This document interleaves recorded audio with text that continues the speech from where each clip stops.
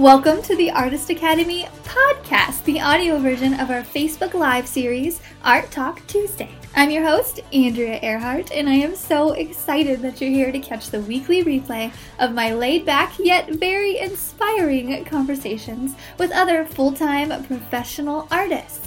The purpose of this series is to show aspiring artists like you that it is completely possible to make a great career out of this art thing. And if you ever want to join us live and have your questions answered in real time by myself or featured guests, then just hop over to facebook.com/groups/Artist Academy every Tuesday at 8 p.m. Central Standard Time. I'll see you there.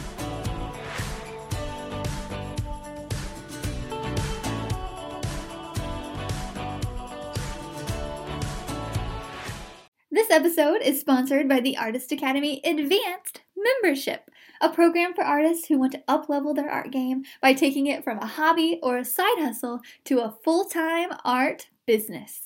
I've been a professional artist for over 5 years with paintings in several different countries and a client list that includes high-profile companies such as Bass Pro, O'Reilly's, Duck Commander, and many, many more. So I figured out what it takes to build an art business, and now my heart is set on teaching aspiring artists like you to do the same. Go to advancedmember.com, that's advancedmember.com to learn more. This week's episode features California-based wildlife artist Aimee Hoover. I was so pleasantly surprised with how real Aimee is and how she showed up with such honest feedback in this interview. And I asked her all the questions like, how do you get the majority of your sales? And what are the processes behind her dynamic, realistic paintings? And she lets us know everything from where she gets her reference photos to how she gets collectors coming back time and time again to buy her art. We also dive into her September 30-day challenge that she did for 4 consecutive years in a row. So every September, she would complete a painting every single day for 30 days. And if that sounds daunting, just know that you're not alone in that thought. But also know that it is possible, and the benefits that can come from committing to something like that, from showing up every single day and forming that habit and completing that promise to yourself, the benefits can drastically outweigh the inconvenience. And Aimee lets us in on what it's all about.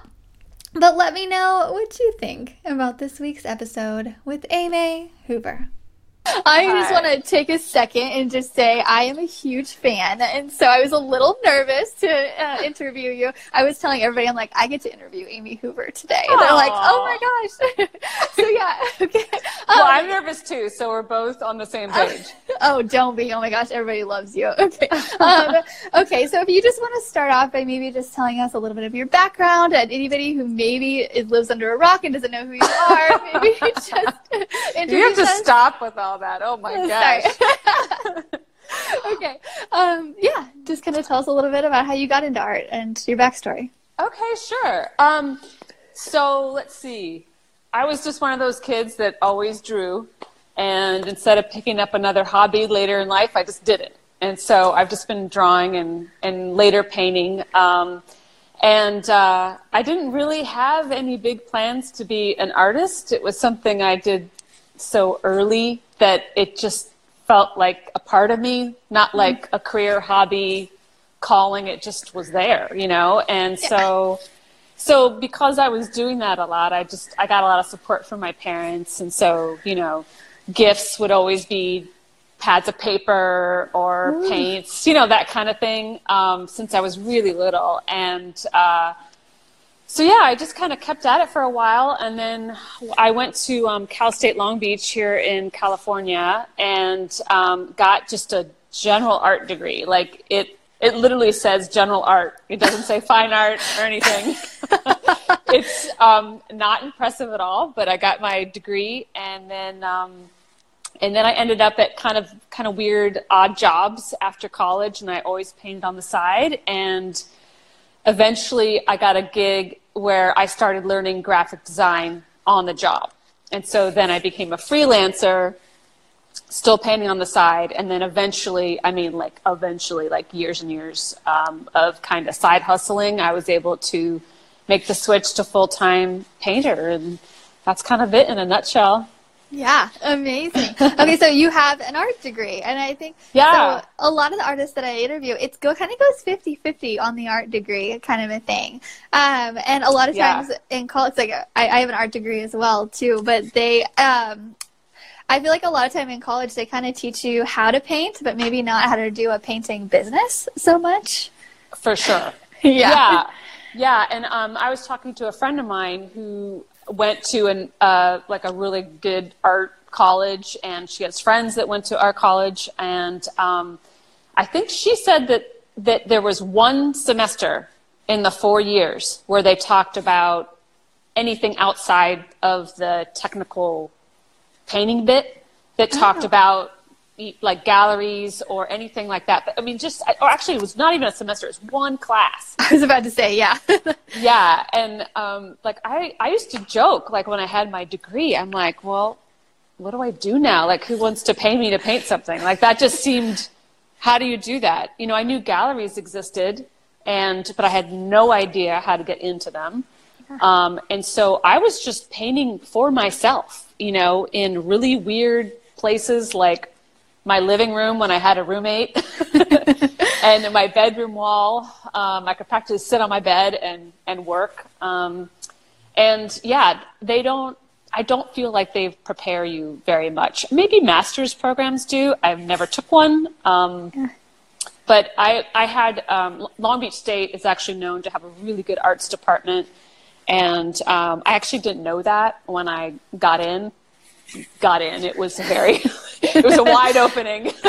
Yeah. But and it took me a really long time to get actual studio classes. And so I kind of wanted to quit every year. I just thought this isn't for me at all.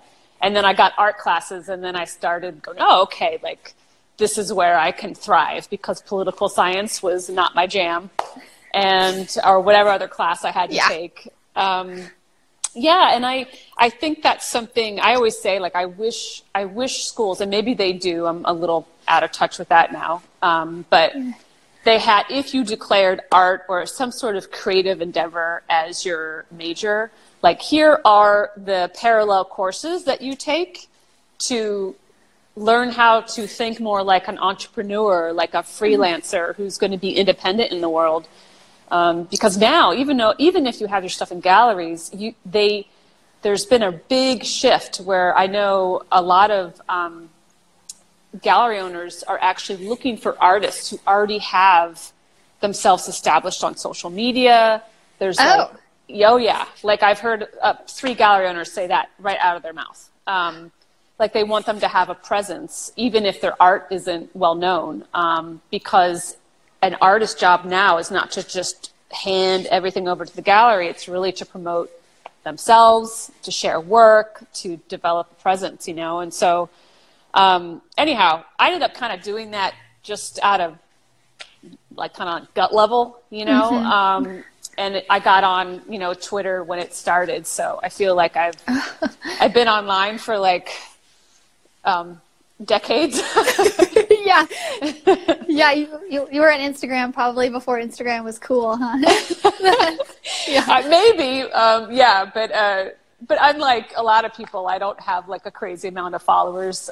It's been kind of like an organic process. You know? Yeah, I mean, I think anything over 10K is a good amount. Yeah, but like, I feel like it's surreal. You can always, exactly. You can always compare to like those 100,000 follower people, but still, like, I mean, and it just goes back to the idea you only need like 1,000 true fans, you know. So your tribe. Yep, exactly. Yeah. I just graduated from Missouri State like 5 years ago or so, and they didn't really have like a whole lot of art business, so I don't know that it's really advanced a lot in that area, but I think about all the time, I'm like, maybe I should like petition them to like be like, hey, like, you know, just offer one class that shows them even like how to set up a website or stuff. But really, that's why I started this Artist Academy. We have like an advanced membership where I like kind of mentor artists and show them That's how so to great. set up all that. But yeah, that stemmed from seeing that need in there. But I'm so curious. So you, I actually heard on a previous podcast, so I listened to another podcast you run, you did advertisements in magazines back in the day. Can you, sorry, I say back in the day, but like it was like 5-10 years ago maybe. It was longer than that. Yeah. Oh. Yes, back in the day. Because, yeah, I mean, I feel like I'm going to date myself, but yeah, so when I started, social media did not exist at all. None of it. Yeah. No Facebook, no nothing. And, you know, us old fogies would look at printed magazines. You're experienced is how I see it. I'm like, you are way more experienced. All right, let's go with that. Yeah. But, yeah, so there was the first kind of iteration of my, I would say, career, where I finally found something that kind of stuck as subject matter. I just started doing dog and cat portraits, mostly dog portraits. And there was, there still is a magazine called Bark Magazine, and they're up in San Francisco. And I used to love their magazine. And unlike, sorry, Dog Fancy, but unlike Dog Fancy, it was kind of like the New Yorker of dog magazines. So it's beautiful articles. It was just so well done. And they had, I mean, I think it must have been like an eighth of a page. And I had room for literally 2 sentences, a phone number, and an image. And in all advertising, the whole repetition is key, right? You just don't put an ad in a magazine one time and then expect to get work. It's kind of like we all need to see something a few times and kind of warm up to it before we actually make some sort of effort to learn more. And so I committed to something like 6 issues, which ended up being about a year. And after the first one, I got a painting a commission that paid for that one ad. And I thought, well, that's worth it. Yeah.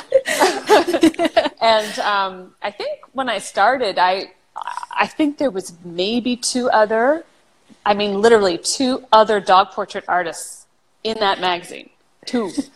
And then, I mean, now it's just like, you know, you can't swing a whatever without, you know, finding a really good dog portrait artist. There's so many out there. And so yeah, that's how I got started. I just kind of used what was at my disposal and really just wung it. There was no plan. There was just like, let's try this. And it worked. And then I did more of that. And then I tried other things that didn't work, and I stopped doing that, you know? Yeah, for sure. So what is, what do you think your main stream of getting commissions is nowadays, or even print sales or anything? What do you think the main thing? Is it social media? Is it ads still? I'm curious. So I haven't done an ad in a really long time. That's a good question. I should know the answer. But I do think that it's shifted over time, and I think that now Instagram and really just current collectors, like people who have bought my work before, that's really important, because I would have these kind of sales on these in September on all this work that was half off, and they were really low price. And so I found a lot of people through that where I call it, sounds horrible, but it's almost like a little gateway drug, right? You get a small, a small painting, an original work of art for like half of what I would normally charge. And, and it was great because I got to offer all this work. I found new collectors, and, you know, a lot of times these collectors, I mean, I have the most awesome clients, and, I would say that most people who buy a painting of mine buy a second or a third, which is I'm honored that they want that much of my work in their home. Yes. But yeah, I think I would say the people who have been with me a while definitely end up commissioning me a lot. And Instagram, I think, by far of all social media is the best bet for me. I noticed, I think the first time, I was actually shocked. The first time I posted a painting that was a couple years old and that had stuck around the studio for a little bit because it was a very specific subject matter that not everyone, I don't think, would enjoy. And okay, what is it? Wait, I gotta ask. Wait a second. All right, it was a big hyena painting, and so people have. I love hyenas, but people have. I was thinking it was an aardvark or something. Yeah, I have a warthog back here that I'm sure will be with me for a little bit. But I posted this on Instagram, and at just a slight discount. I think it was a studio sale at the end of the year. And I had someone contact me who was not on my newsletter list, and I had not met before or talked to before, and they ended up purchasing the painting. And that was it last year or the year before? And that was the first time something like that had happened so directly, and so quickly. And I just thought, my gosh, like this platform is great, because not only did that I sold a painting, but that a collector who loved hyenas found my hyena painting, because it meant a lot to her, and because they camp a lot and they had this really crazy experience with hyenas around their tent. And, I would think that there's maybe not a lot of hyena paintings out there, but the fact that worked well enough that Instagram kind of put us together. Yes. So I kind of see it as, a lot can be said that's great about Instagram, and a lot could be said where people are a little bit frustrated right now, but I do think it's really great for for the potential of taking like the art world counterparts, right? The person who creates the stuff and the people who are looking for the stuff. Yeah. And I think it does a pretty good job at at least for me, putting us together. And so it's been a great platform for me. Yeah, I definitely agree. And a lot of people are like, oh, the algorithm right now. I'm like, no, step up your game. Come on. Sorry, what? I was going to say, I didn't always love math, but I think it's really funny that we're all complaining about an algorithm. Like, I never thought that'd be something that I'd ever complain about in my life. Oh my gosh, yeah. It's kind of ridiculous. Like when we were in algebra or whatever, and be like, when are we ever going to use this? Like, oh. It's like people are, the same homework is bugging everyone or something. That's funny.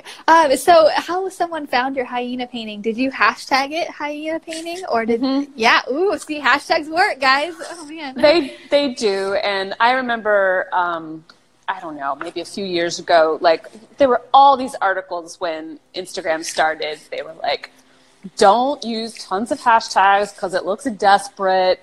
Just use 9, blah blah blah. And I'm like, I'm a hashtag whore. Like I will. I love that you said that. but I do it because I'm trying to test out like how my work gets in front of the people who don't even know that they're looking for it yet. Yeah. And it's just trial and error. And who is like the person who's out there who's looking for a hyena painting? What are they searching for? Yeah. That's my hashtag. I try to think about what they'd be looking for, and yeah, so I use all 30 every post. I want to be a hashtag whore too. I really know. I'm gonna think about that now, because I've slacked on using the hashtags lately. I'm like, I'll just post and put it up. But yeah, I need to get back on it. It's just kind of a good reminder. I'm gonna be like that. Okay. That's a new Facebook group right there. I love that you said that. I love it. Awesome. Okay.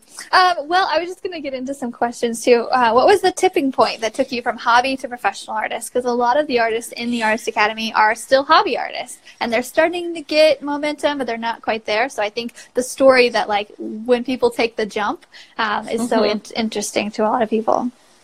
Well, I kind of got a little push, but it wasn't actually my choice. It was more like a kick off the cliff. But so I mentioned I was a freelance graphic designer for a while.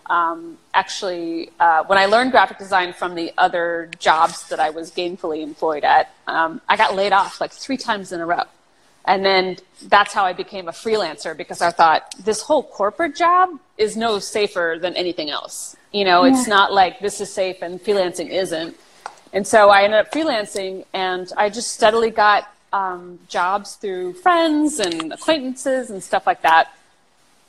And then I had, I would say at one point, there was a company that probably made up about 50% of my entire income, one company out of 10. And that work kind of fizzled up. And a few other jobs I kind of let go because I don't think we quite jived. And so when this bigger job dried up, I had been painting, doing dog portraits on the side consistently, I mean, for probably 5-6 years. And that work seemed to be increasing because of those ads and other things. And as that work kind of grew, the graphic design kind of dried up. And it was kind of like, you know, the universe was like, all right, so you just lost this huge client and you've got to make up that income. Mm-hmm. And so I just thought, all right, that just put a fire under me to really go for the painting. And that's what I did. So I guess I made the decision, but I almost feel like the decision was made and then I just had to run with it. Yeah. But I like to, I think there's this really like great idea of like, all right, I'm going to take the step, I'm going to leap, the net will appear, blah, blah, blah. And I think I know. And I think that's good, you know, but I also think that I believe that if you have a stable job and you're doing this other thing that you like a lot more on the side, I always suggest that like just hang on to that job you're not in love with for as long as you can stand it. And while you have that, really get serious, well, not serious, but like start developing a practice where you're serious about how much time you spend on your art, whatever that is. I don't care if it's just a half an hour every day, but if you just like, you know, get consistent about it, because once you make that leap, if you have that, that kind of practice in place, it's going to make it easier and you're going to be already like a little disciplined to really go for it when it's a little baked in already, you know? Yeah. You know, and yeah, some people just like pull the ripcord, I'm out, drop the mic, and then go to their easel full time. But I didn't do that because that scared the bejesus out of me. So yeah, I always just think like, just stay as long as you can and develop this other thing so that when you do leave, you're more prepared. Yes, I love that you just said the 30 minutes per day thing too. When you were saying that, I was like, just that whole spiel, I was like, oh yes, because we have this challenge where in the beginning of the year where we do a 100-day challenge, and I challenge them to paint for 100 days at least 30 minutes a day because it builds up that dedication and just that the habit, like you said. And I'm like, oh man, I am going to screen record this and show them when we do that. Also, yeah. I just want to say your 30-day challenge that you did in September, did you do it last year and not this year? Was that correct? Or did you do it this year? I did not do it this year, but I did do it for 4 years in a row. So yeah. I got my little college degree of September 30/30s. And yeah, so I did. Now, when you say 100, like I just, like even having done 30 every year for 4 years, 100 is an endeavor. You know? Yeah, for sure. Yeah. Our 100 is mostly just like paint for 30 minutes a day. That's our 100 challenge. But in January, we always do this is our second year. And it was actually inspired by you last year because I saw that you did. Yeah. And so I was like, okay, let's do it. And so me and a group that I just started the Artist Academy at the beginning of the year. And in January, we did 31 days and a painting every day. And it was partially inspired by you. And how did I miss this? I'll have to go check all the work out. That's so great. Yeah, I actually made a separate Facebook group for that, and yeah, it'll be inside the Arts Academy Facebook group and probably all over Instagram, but we're starting it again in January. And I just want to talk about the 30-day challenge, why you started it, what benefits were it, how exhausting is that? Because it was hard for me to do. I don't want to scare anyone. Yeah. Well, first of all, I just think that just the idea of committing, not even committing, but the idea of committing to something like that is scary, you know? Also, because I don't think of myself as a lazy person, but I like my downtime. Yeah. And I need it when it's just output. Like I need downtime. And I find that, those 30-day challenges, there's just, you have a little less downtime. So I started it because I'd heard about this 30 paintings in 30 days. And the one I heard about was exactly what you're talking about, which is it wasn't really to start and finish a painting in one day, every day. It was exactly what you were doing, which is like, let's start this habit of working daily, And so if you have the pressure on to do it every day, then it's nice to have the time that's a little shorter to relieve the pressure of the commitment in a way, And so I just thought, you know what, like, I'm not really naturally a small format painter. Like, my sweet spot is like 4 by 4 feet. Yeah. And I knew I couldn't do that every day. But I thought, what if I started and finished a single painting? Let's start them at like 12 by 12 inches and let's try that, And I didn't even know if I could, because it just was such a crazy idea. But then I just committed to it in public, and then I was, I had to. Yeah. And so, I managed to get myself through that first September I did about 4 years ago. And because I was offering smaller pieces, I wanted to do I didn't see anybody else doing this at the time, but I wanted to offer the work at 50% off. That was going to be something I did for like new collectors to kind of, have the chance to buy one of the paintings instead of a print.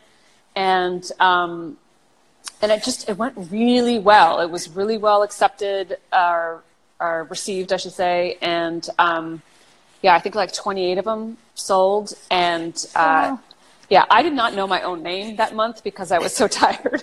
But it was so rewarding, and it was great. And I was just shocked at kind of all the good that came from this personal thing I decided to throw at myself, Yes. So for me, it was a lesson in maybe committing to something that makes you more uncomfortable than you would like to be or are used to being before you say yes to something. Yes. I think that's really good, just day to day in the studio, let alone a month like that, Yeah, definitely. And you're right. It is a whole nother level when you commit to it publicly and people know that you should be posting it every day. And I'm like, whew, oh man. And we even did it as a group. And so I partnered with Arteza Art Supplies. And they gave the winners, if they actually did it every day, they gave them some art supplies or a drawing for it. And so we would post it in the group. Yeah, we would post it in the group. And for the 31 days, it was just small paintings, and we all did them. And I just wanted to get your take on it, and also just to hear like the good things that came from it, because a lot of people, they hear the 30-day commitment and they're like, oh no, they automatically think of scary, and then they don't realize what it can do and how disciplined you can be. And it's just a great way to start the year, or for you, start the holiday season. Yeah. I didn't think about that at the time. Yeah. And I think, it's like, if I put myself in the position of, someone who follows my work or whatever, like one of my little things that I love aside from painting is I love looking at like gorgeous interior design. So if there was a designer out there that said that they were going to like reimagine this room 30 different times in 30 days, I would be all over that feed. Like, because it'd be so exciting to see like what's next, what's going to be today, like, you know what I mean? And so I think what I didn't even cross my mind, that like just the process of posting something every single day that was new, and that people were expecting and kind of maybe would be surprised by, is like, it did build a little buzz around the whole thing. And I had no idea that it would do that. And, but, when I look at how I follow different feeds, it's like I do the same thing. It gets me really excited when they announce something like that. And so I think it's just good to challenge yourself. And that's just one of the ways that I did it for a few years. Awesome. I love it. Okay. I love all that feedback and everything. Let's move on to the next question. Can you talk us through your painting process a little bit? Like, what do you do, like a a sketch outline, or what? How do you get it so realistic? Okay. Well, I use a grid sometimes. Okay. Actually, most times. I learned in college to kind of, when we were learning perspective and trying to get things really accurate, I would just hand draw that grid on my canvas. And I still do that for like really tight face renderings on the animals. So what I normally do first is I take, I'm starting to use oils a little bit more. I'm mostly an acrylic painter, but so I'll take kind of a wash of color and get that down first. And I'll remove color, obviously, like where the brightest highlights of that animal are going to be. And then when that dries, I do a little grid, and I take the image I'm working with in Photoshop. We're getting really technical because I know there's artists here, so I'm talking about it in a different way.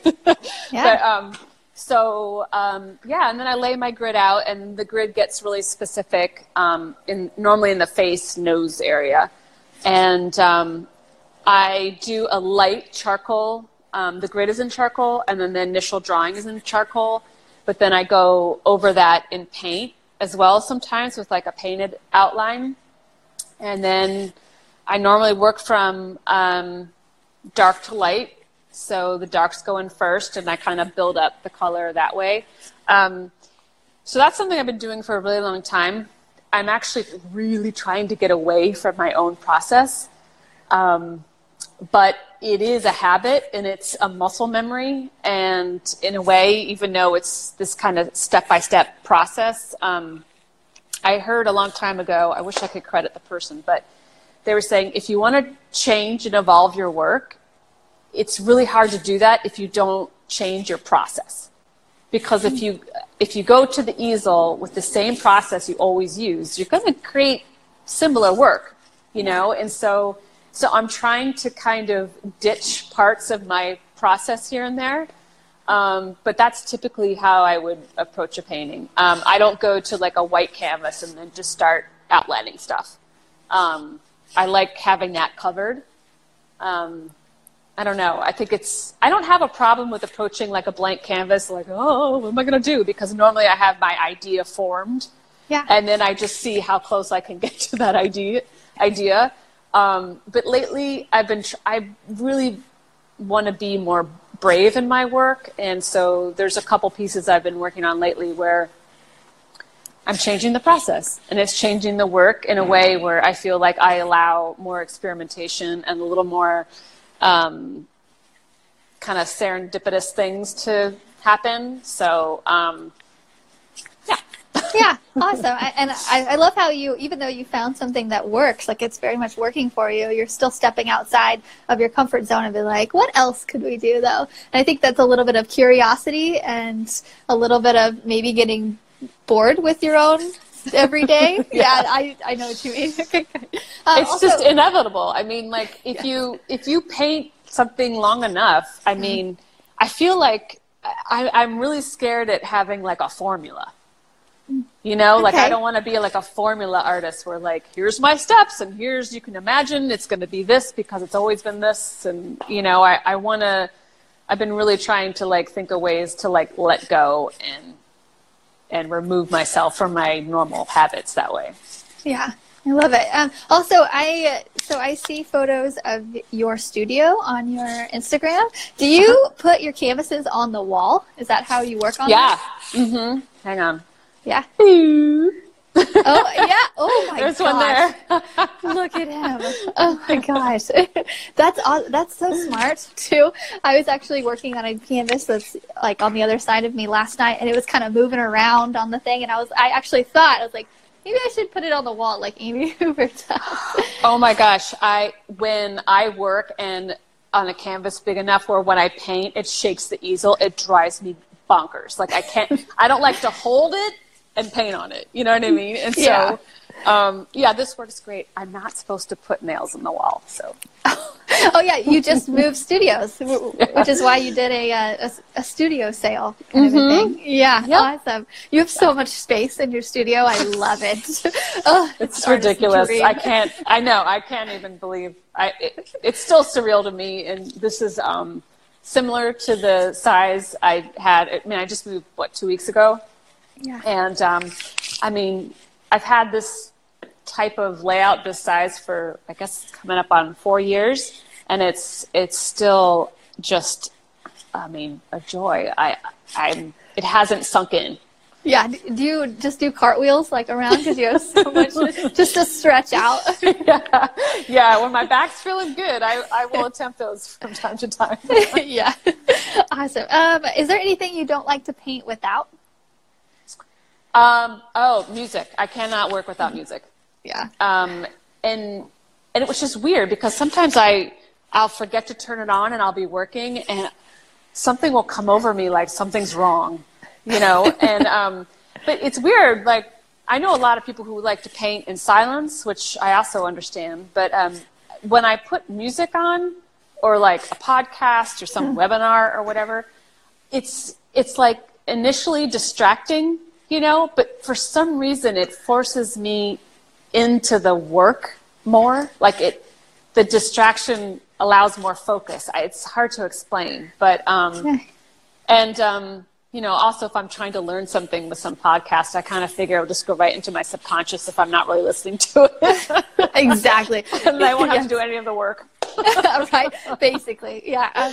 I'm the same as you. I listen to podcasts or books all day, and I feel like it just makes it a little bit more pleasant. I don't get lost in my own thoughts, which is just it can be kind of boring. I get into someone else's conversation. Yeah, exactly. Let's see. Also, I kind of want to talk a little bit about your art niche. So with animals, how long have you been doing animals? So you started with pet portraits, right? And so did you go straight from that into all different kinds of animals? Yeah. So when I was a kid, like the thing I used to draw was animals. Like my sisters were drawing like little princesses in the castle, like the typical girly stuff. And I just never drew people. I always drew animals. And so when I was after graduating college, I was painting whatever. Like I would paint landscapes, and then I'd paint like some guy's shoulders from behind or whatever, like whatever I wanted. And but I was all over the map. And I had a gallery owner tell me one day, you need, he grabbed my face and he's like, focus on something, like find something that you like enough to paint 10 of them, and I was like, that sounds so boring. I don't know what that would be. Cause I was so fickle. I would just bounce around. And, but then, I had this, my CPA, my tax guy at the time, he, was 75 and for some reason not retired. And anyhow, he had these 2 dogs. And the first year I went to him, he said, he's like, oh, you're a painter. I'm like, yeah. He's like, do you paint dogs? And I was like, no. And he said, well, why don't you paint my dogs? Because I have some people, maybe they want some dog portraits. And I'm like, okay. So we did a little trade. And then, they loved the portrait. And I was like, oh my gosh, like I've never had anybody react like that to a painting of mine. They were very emotional. And so I thought this is something I could do. And so it was just a slow process of, getting work from friends of friends and things like that. And then, so I literally almost did exclusively dog paintings for about 13, 14 years. Oh, wow. Yeah. And I am a massive dog lover. And I got so burned out because at the time I didn't understand how to kind of take care of myself that way. I started just doing like whatever the client wanted, and they were super happy. And so I thought that was my job. I got better at the dogs, as anybody would doing anything for 15 years. But I was deeply unhappy towards the end and thought I was going to throw in the towel, completely done with art. Like I let it go that long. And so, but then I tried to paint something else, which felt very weird to paint for myself, since everything I'd been painting, I'd paint it and ship it, paint it and ship it. And so I ended up painting this big goat. And it just reinvigorated me. And then I started doing a farm animal series. So that's when cows came into my world. And I was like, well, these are almost like dogs, but they're not. So it's perfect. And and then that was the farm animal series. And then after that, I just thought, well, let's see what else is out there. And, I kind of reintroduced myself to the entire animal kingdom. And, there's just unending stuff to be done. There's just so much to choose from. And for me, like sometimes the weirder, the better. So I get really excited when I get, I got a commission for a capybara, which is, they're those enormous rodents that are dog size, from a client in Australia. It was so much fun. So now I love beautiful animals, but I also love the really kind of weird, odd ones that aren't represented in fine art that much. And so next year, I'm definitely going to try to do my part in bringing some of those into the fore. Yeah, definitely. Yeah. Is there a certain animal that you paint the most, or a painting that sells the most? Huh. So like if you painted like a lion, do you know that's an instant seller or? Yeah, let me see. Gosh. I think, people tend to love the big cats for sure. I feel like I'm always surprised. People love goats. Goats. Love goats. I know. I love goats. The shape of them, I just find them really pleasing to paint because they have a lot of different things going on. They have like round bellies, but bony little hips. And I just think they're great to paint. But people love the big cats. And birds. That's my official answer. If I could go back, birds. Okay. Birds sell the best. So like parrots or hawks or eagles or what? Yes. All of them, just birds. Okay. I've actually painted everything you just mentioned, and they go. Awesome. That's amazing. Christine commented here lately, and just to read a couple comments, she's in the Artist Academy Advanced group, and she commented that she loves your work and that your animal portraits have really inspired her. Thank you, Christine. That's very sweet. Yes. We've got a couple others that they definitely agree that the Audible or the audio books are the way to go, and we have one that says your art is beautiful and very dynamic, and it is. It's very contrasted, which I love. Thank you, and thanks to everyone for all the kind words. That's super nice. Yeah.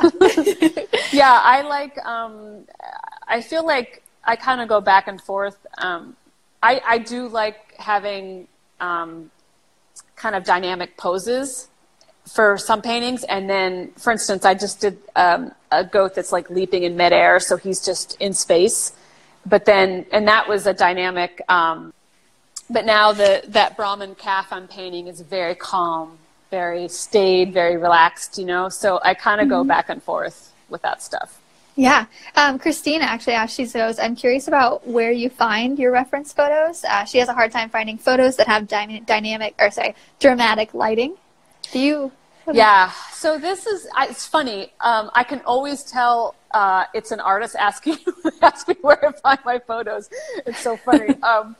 It's a really good question. I will go deep online. Like I will look at 10, 20,000 photos online. I mean, and when I find something that I'm really drawn to, I would say 99% of the time I'm able to reach the photographer and I ask for permission.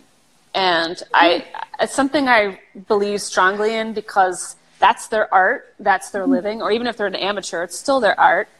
I mean, amateur as in they're not a professional photographer, maybe it's their side hustle, and so I really do my best to find them and ask for permission. So I feel that that's worth mentioning. Yeah, definitely. It's so easy to just grab an image off the web. I've actually had my paintings stolen a lot, like the images of them, and printed on T-shirts, on rugs, you name it. I've had to send cease and desist letters. But so I try to be really good about that. But yeah, so I actually find them online, and I And through this process of speaking to photographers all over the world, like I have this awesome stable of photographers where, so if I'm looking for an aardvark, there's people I can email and go, hey, have any aardvarks? Because if I really like their style, you know, I feel like if I wasn't a painter, I would be either a photographer or an interior designer. And I always think that, like, you know, my skill level as a photographer is not as high as theirs. And if I could have access to being 2 feet away from a warthog and well, I guess you don't need amazing equipment anymore. You need an iPhone. You're good. Right. But yeah, so if I had that, that's what I would be doing for all my work. But being able to kind of have this symbiotic relationship with photographers allows me to spend more time in the studio, rather than, like, you know, scrambling somewhere to go find a pelican. Right. Yeah. Okay. So Christine asked, so it's mostly through photographers and not really one website? Yes. Okay. Mm-hmm. Cool. Yeah. Awesome. Let's see. What somebody asked, Zach asked, have you ever tried painting a whale? He's currently making a whale sculpture. Oh, cool. No, but that is on the agenda for next year. Awesome. Yeah. Like excited. On a really big canvas? Or I hope so. Yeah. I probably can't swing you around to show you right now, but I just finished a manta ray commission. Oh. So that's actually going out in the newsletter tomorrow, and I'll post that on IG probably tomorrow too. Awesome. Yeah. Let's see. Are there any art lessons that you've learned the hard way? I feel like they're all learned the hard way. Right. The nature of lessons. But let's see. I mean, I've learned some lessons as far as, like, maybe not using materials correctly, not storing artwork properly, and then pulling out a painting from 10 years ago and there's just mold all over the back. I think one of the biggest lessons I've learned, it's more of a business answer, if that's okay. That's what we're about usually. Okay. Yeah. So a couple things. One, I have a rule where I do not mark a painting as sold unless it's paid for.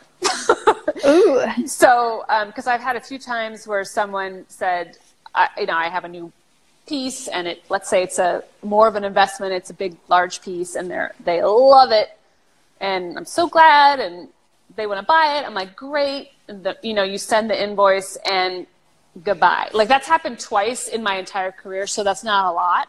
Okay.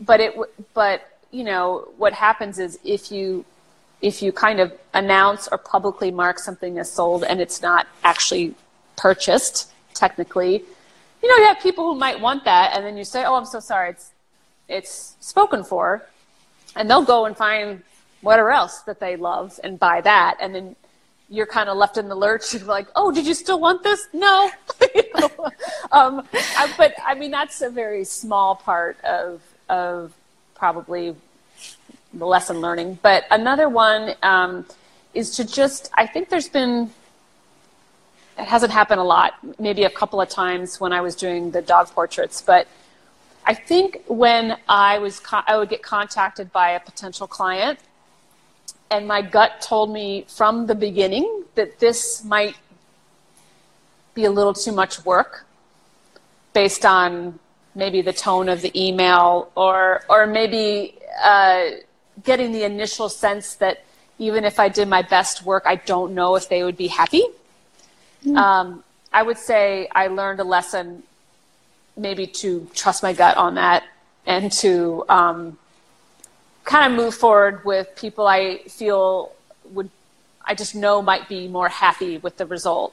Again, that's only happened like twice in my life, but the clients who say, if I say, let's say they want to hire me to paint a lion, and I'm like, okay, so here's my process. I'm going to do some research, and then I'll present you with like a few different options, blah, blah, blah. Like the clients who say, oh my gosh, no, do whatever you want. Like, we leave it to you. This is your job. will be happy with whatever. Like, that is an amazing thing to hear from a client. And so I think as I've kind of developed my career, I have more of those people, which is awesome. Just the trust. Like, to me, that's just such an honor that we might have not even spoken on the phone. You know, it's just emails, and they're investing a sizable amount of money, and they want me to do what I do. It's just, I mean, to me, that's the best scenario. That is the best. That's amazing. And really, they feel like they know you because they see you online, either on Instagram. Because it's kind of a weird thing. Like, I follow like you and just several artists where you get you see their studio, you see this, and you feel like you know them. And that's, I mean, the beauty of the internet. It's amazing. Yeah. And the algorithm, whatever. Well, you know, another thing that just came to mind too is I had, my gosh, probably 3 different clients come to me maybe between 5 and 10 years ago who wanted to do a commission, and they actually came to me after hiring another artist to do the same thing, but the experience was so terrible that they came to me and then did it again. Like, they hired me after. And so I always say, I feel like, yes, I'm a painter, but I feel like I'm naturally just like a customer service person. Like, that's really important to me. So, like, for people who want to turn this into a business and who feel like commissions will be a part of that, I always say just overwhelm them with the best customer service you can. Do exactly what you say you're going to do it on time, like, be professional. And I mean, and people have told me, like, well, we were going to go with this other artist, but she never emailed me back. And I was like, wow.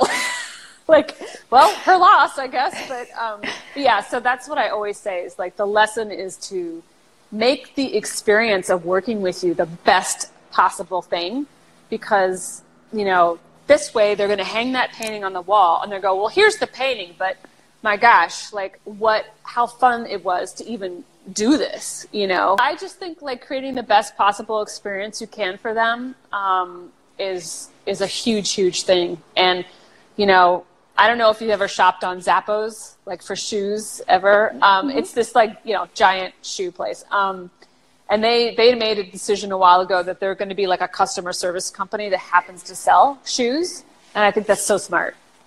Yes, I've actually heard about them on a podcast. They were an example of something they were like, yeah, we're a customer service company that they just happen to sell shoes. And it's just, you're so right. Like, anytime I have a dispute with any company and they just kind of, okay, we'll just send you another one, I'm like, I am going to shop with you forever.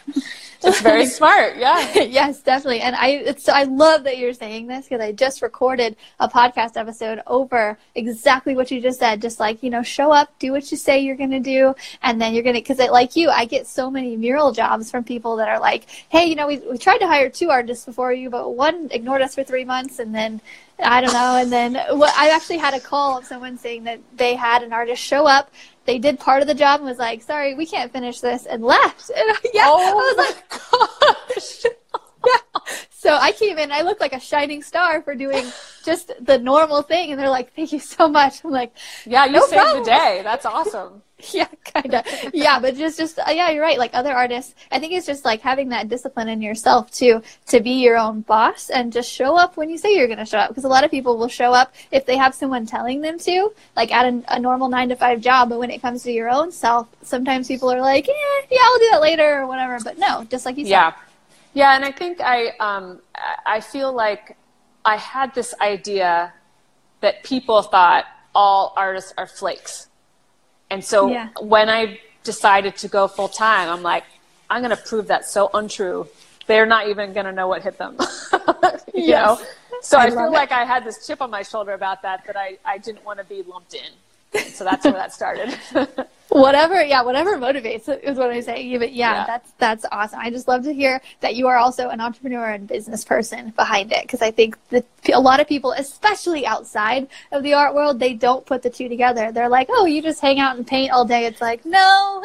So you saying, all that you're saying, and like it just reiterates what a lot of people maybe don't know that are starting out as a hobby artist and what they need to do. And someone who's been in it for a while and is doing really well, you still do it daily, and just you still give them the best experience they can. And so I think that's a really great takeaway for anybody that's watching as well. So I'm just going to do one more question. So we've almost been on here for an hour, and I like to just try to only take an hour of your time. Okay. So is there any advice that you would give artists who want to make art their full-time career but don't know where to start, like a good starting point for them? I would say I'll go back to what I said before, and sorry if it's redundant, but like start the practice of having that daily practice.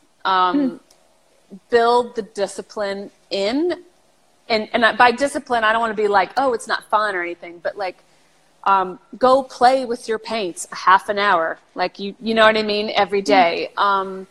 Also, I think, you know, what I want to do is I want to create the best work I possibly can. And this is the bummer of it all, but there is no shortcut. It's practice, it's putting in the time. And I think it's hard to hear, I think, for people who are much younger than me, who there's kind of a lot of instant stuff going on, and a lot of people want to be discovered or whatever. And maybe that will happen, but it's not something you should bet on. And I think if you want to do this, I think you have to have a really strong why. Like, do you absolutely love this? Are you going to continue to do it if it gets difficult? You know, are you going to meet your client's deadline when you don't feel like painting?